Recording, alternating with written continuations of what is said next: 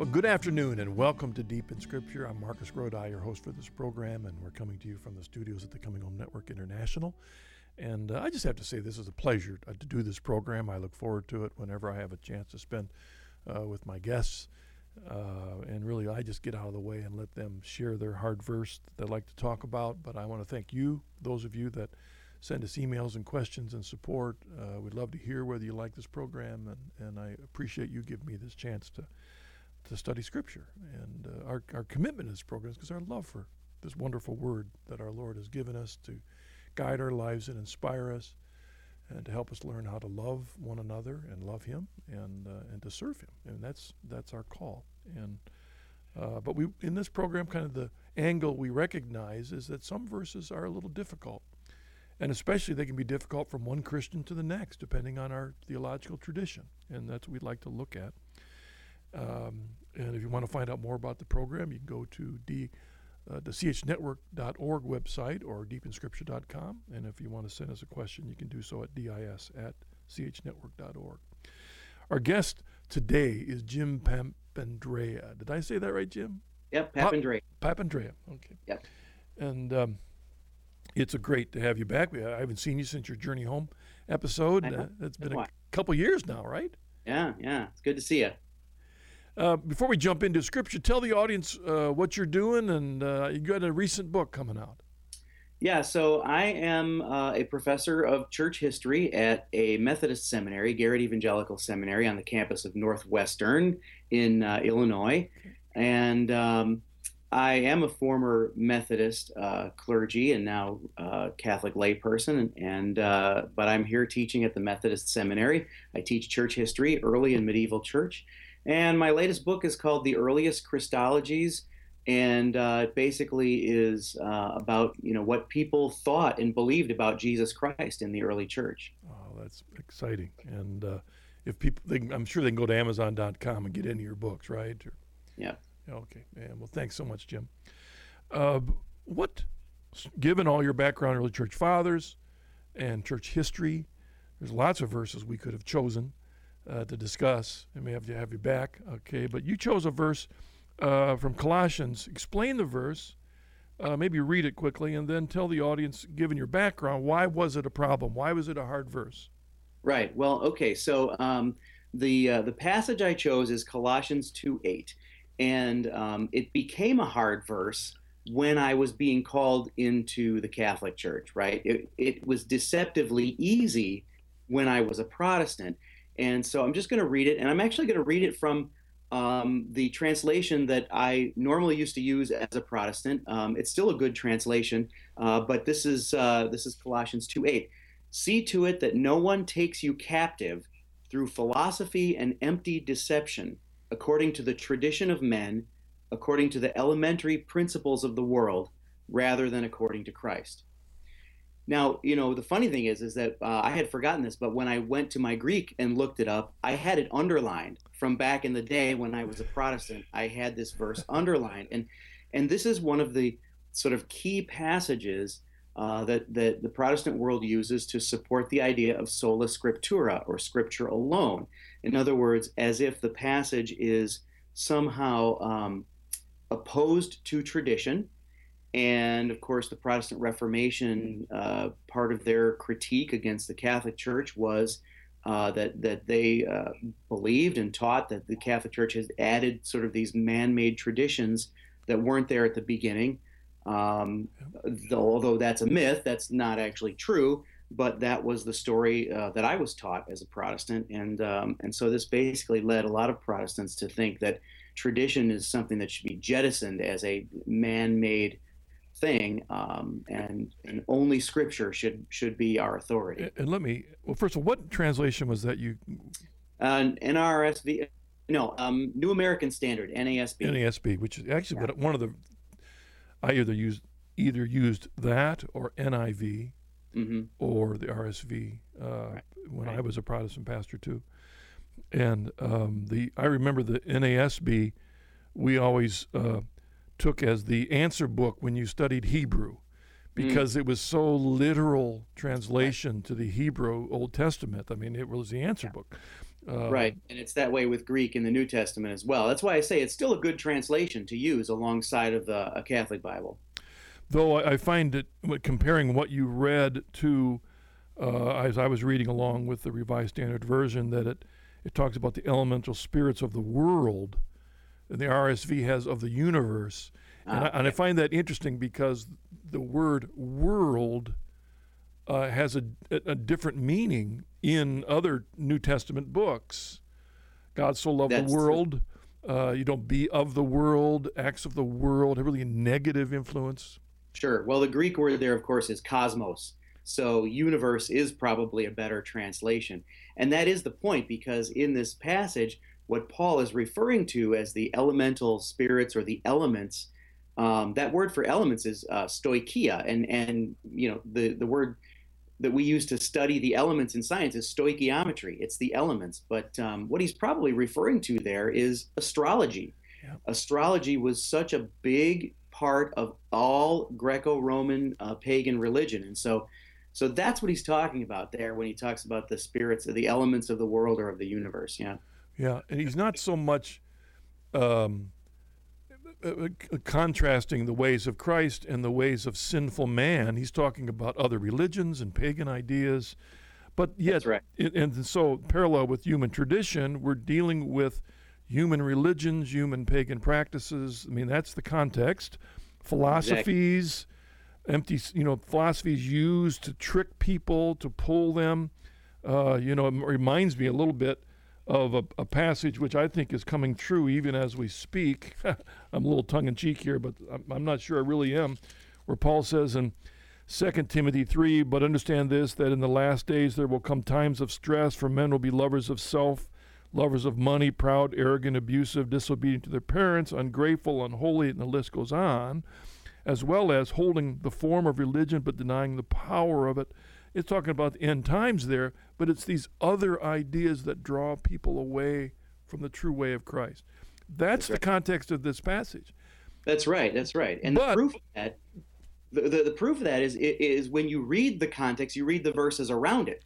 You read verses 6 and 7, and he's talking about true tradition or faithful tradition. He says, "Therefore you have received Christ Jesus," the things you have received, being established in your faith and instructed. These verses 6 and 7 are all about good tradition that he's now contrasting with the false tradition that some of these former pagan Roman Christians, or Christians in general, former pagan Christians have been kind of falling back into the ways of their former traditions.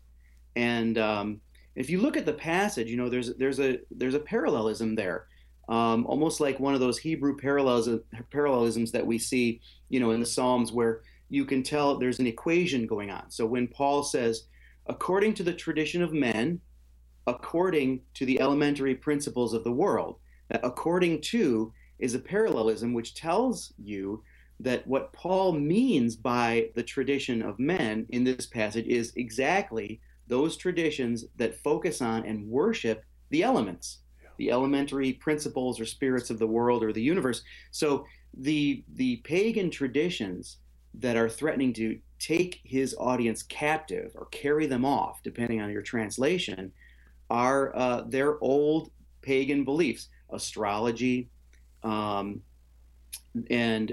all the kinds of things, the worship of angels, the worship of the planets, all the kind of things that he talks about elsewhere in Colossians.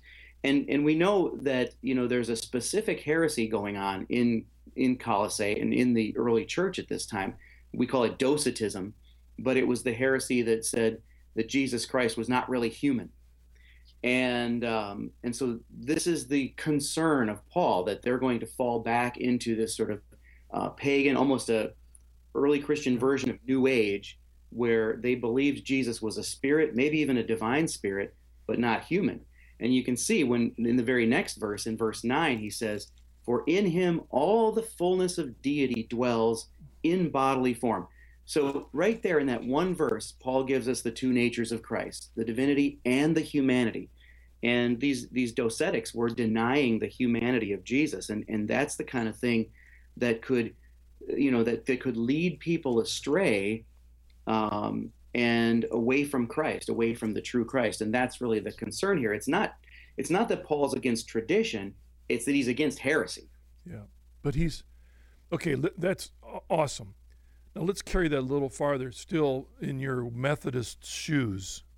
Yeah. All right. And you're teaching at a Methodist seminary, so I imagine you're being careful from time to time. But this is an issue that would be a lively issue for a Catholic teaching at a Methodist seminary. But let's keep you in your Methodist loafers first, and ask then, given that passage, Colossians 2:8, how would you deal with 2 Thessalonians chapter 2:15, when Paul said, "So then, brethren, stand firm and hold to the traditions which you were taught by us, either by word of mouth or by letter"?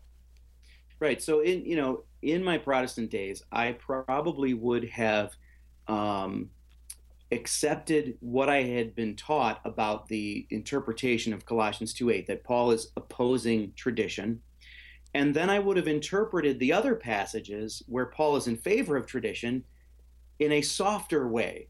Well, in that sense, he's talking about, things that we find in Scripture, that are taught and handed down. What I didn't realize at that time, though, was, I guess I intellectually knew it, but it didn't really sink in. What I didn't realize is that the things I think of as Scripture, specifically the New Testament, didn't exist yet when Paul was writing this. He's writing the New Testament, sure, but the point is that when Paul talks about tradition and the teachings that are handed down from Jesus to the apostles and to the next generation, to the early bishops and the early Christians, when he's talking about those things, that is tradition that came before the New Testament. Yeah. So I had to eventually sort of struggle, and this is where the passage became a difficult one for me, because I had to struggle with the reality that when you're talking about the New Testament, tradition comes before Scripture. And they wouldn't have even been able to compile the New Testament without tradition to help them do it. I have a whole chapter on that in my book, Reading the Early Church Fathers, where I talk about the development of the canon and how, it's really the church that gave us the Bible, not the other way around, right? Yeah. And I remember when the same thing confronted me on my own journey was when it's very common practice, and it's a good, blessed practice, and we're glad that people put their lives in danger getting scriptures into places where they're not allowed. Right. Smuggling New Testaments and smuggling Bibles into Russia and Albania, and God bless them for doing that. But it goes with this idea that these books were created to convert people out of nothing into Jesus Christ. And that's why the Bible existed. And I remember it was an eye-opening awakening for me when I realized that every single New Testament, except possibly the Gospels, but every New Testament epistle was written to people who already believed. Right. So before they received one word of the written New Testament, they already believed and had surrendered to Jesus Christ, knew the Trinity, whether they used the word or not. They knew all of that. So in other words, what was that? That was tradition. Absolutely. And when you read the letters, they're not evangelistic in the way we might think of that. They are helping people live the Christian life.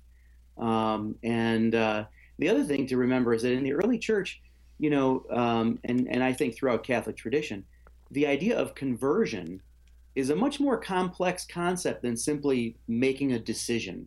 But the Protestant Reformation, because during the Reformation they wanted people to decide to be Reformed as opposed to Catholic, the Protestant Reformation turned conversion into a decision that you could look back on, as an event. And I think that doesn't do justice to the nature of conversion as a concept. Or we use Paul's personal experience as the model for everybody. Yeah. Yes, Paul had a specific, unique call from God that knocked him off his horse and made him blind for a time. and then when he surrenders, he has this infused knowledge and awakening to Jesus Christ and the equivalent of the church. That ain't the model for everybody. Right. And most people, that's not what happens. However, we have the freedom of our will to choose to follow the grace that we've been given. It's still our responsibility, which is much more in line with your Methodist background than my Calvinist background. Yeah, there's a lot of affinities between Methodist theology and Catholic. Coming into the church from the Methodist world wasn't theologically difficult for me, because there's connections there. But it has its other. We have our other differences, Eucharistic theology being one of them. But you're right. But the thing about being in the Protestant world, and being raised in this assumption that everything we need for faith is in the Bible, that really falls apart when you start studying the history of the church and the early church. Because when you start, especially, what I do, historical theology, when you're studying the councils, for example, and you say, well, wait a second, how could we ever understand the doctrine of the Trinity if we didn't have tradition helping us interpret Scripture? And when you study the Council of Nicaea, for example, you find out that the heretics were actually the sola scriptura party at the council. So the Bible-only people turns out were the heretics, and Orthodox theology could only be explained and clarified with both Scripture and tradition. In fact, I think if I remember correctly, that was the very issue that started John Henry Cardinal Newman on his journey to the church when he studied the 4th century Arian heresies, when he realized from a sola scriptura standpoint he'd have been on the wrong side. Yeah, that's right. Yeah. And that's the very issue. Okay, now let's go back to that passage, that Colossians 2 passage, maybe in our background remembering the 2 Thessalonians passage about standing firm and hold to the traditions, whereas Colossians says, don't hold to human traditions.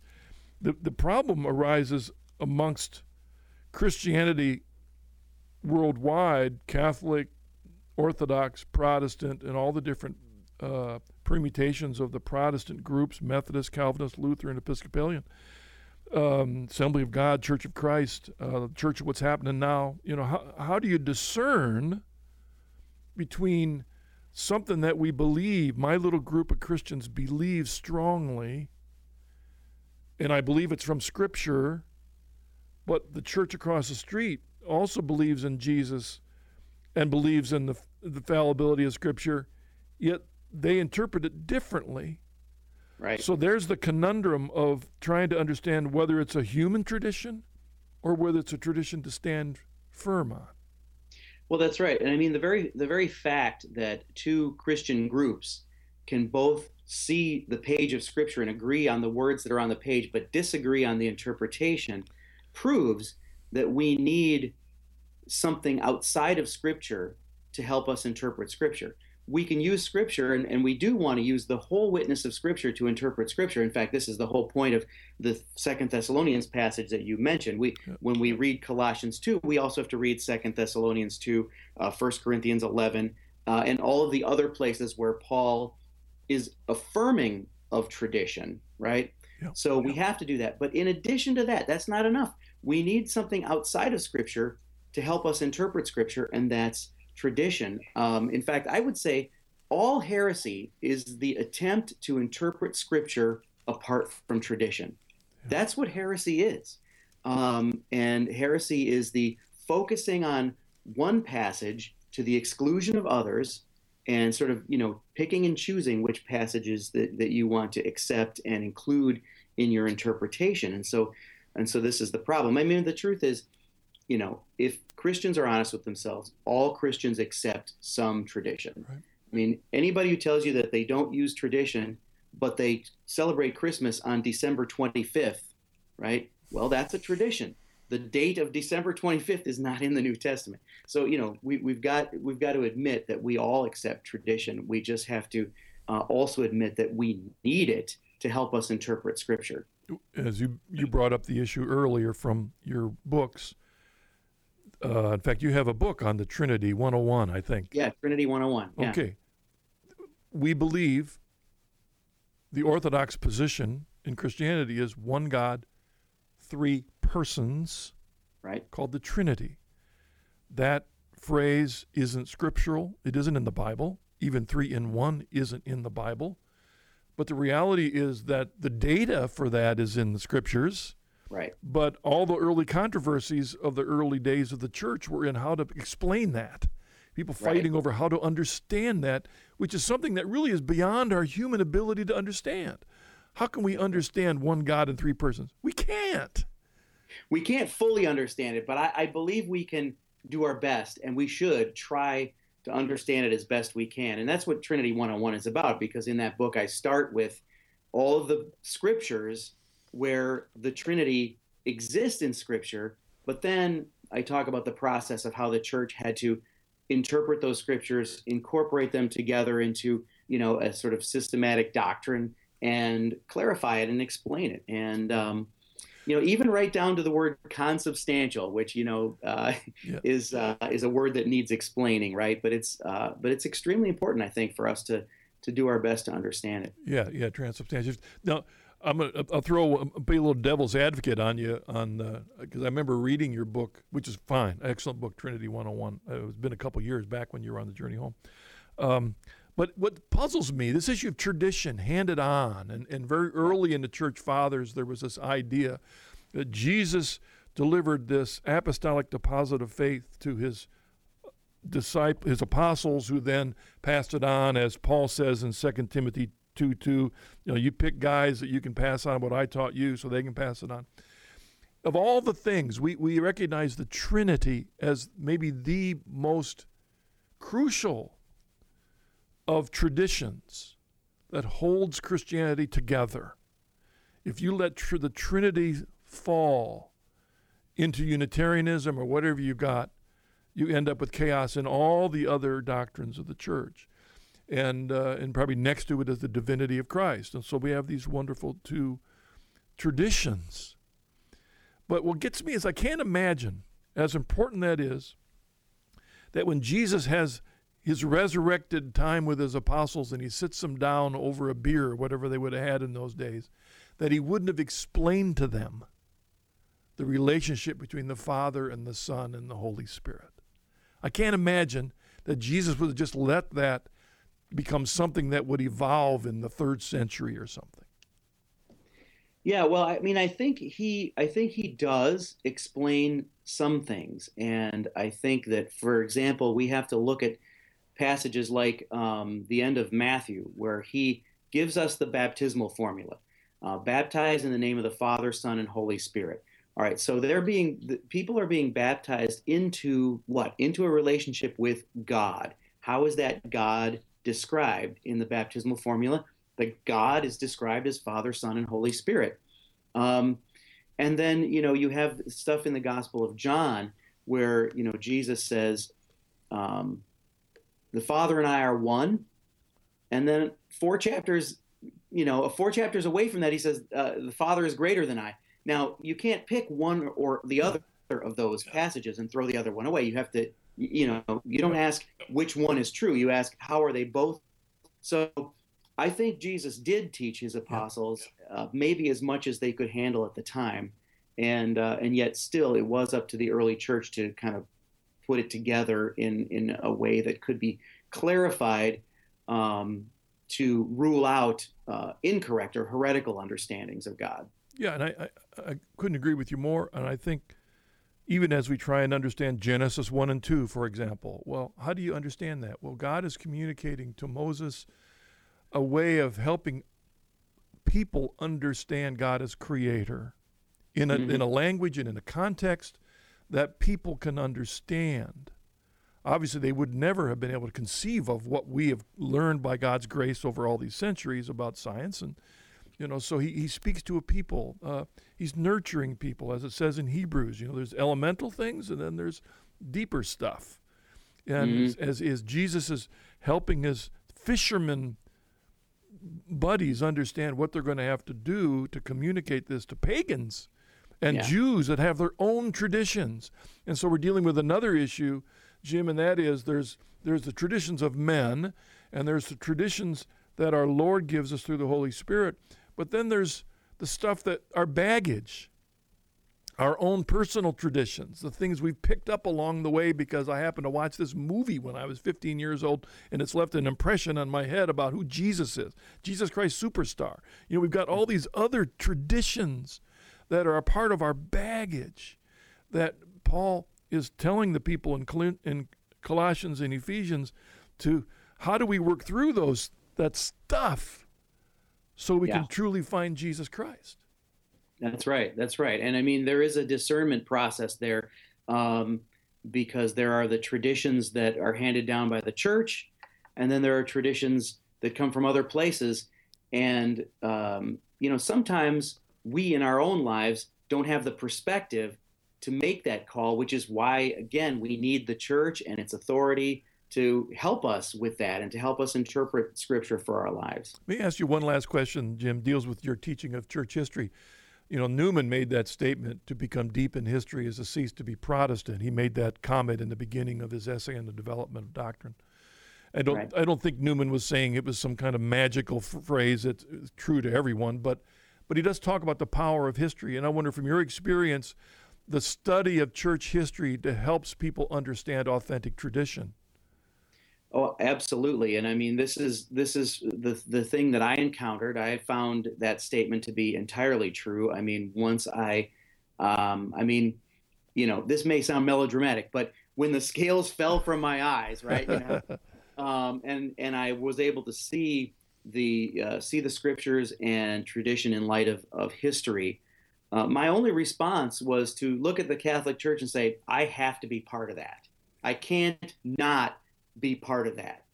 Now, obviously there are other people who don't have that same reaction, but it's really become part of my mission in my teaching to at least help students to see, and this is the point of my book, Handed Down, that to see that the aspects of Catholic faith and practice that some Protestants think are added later or traditions of men, that these actually have been part of the church from the beginning.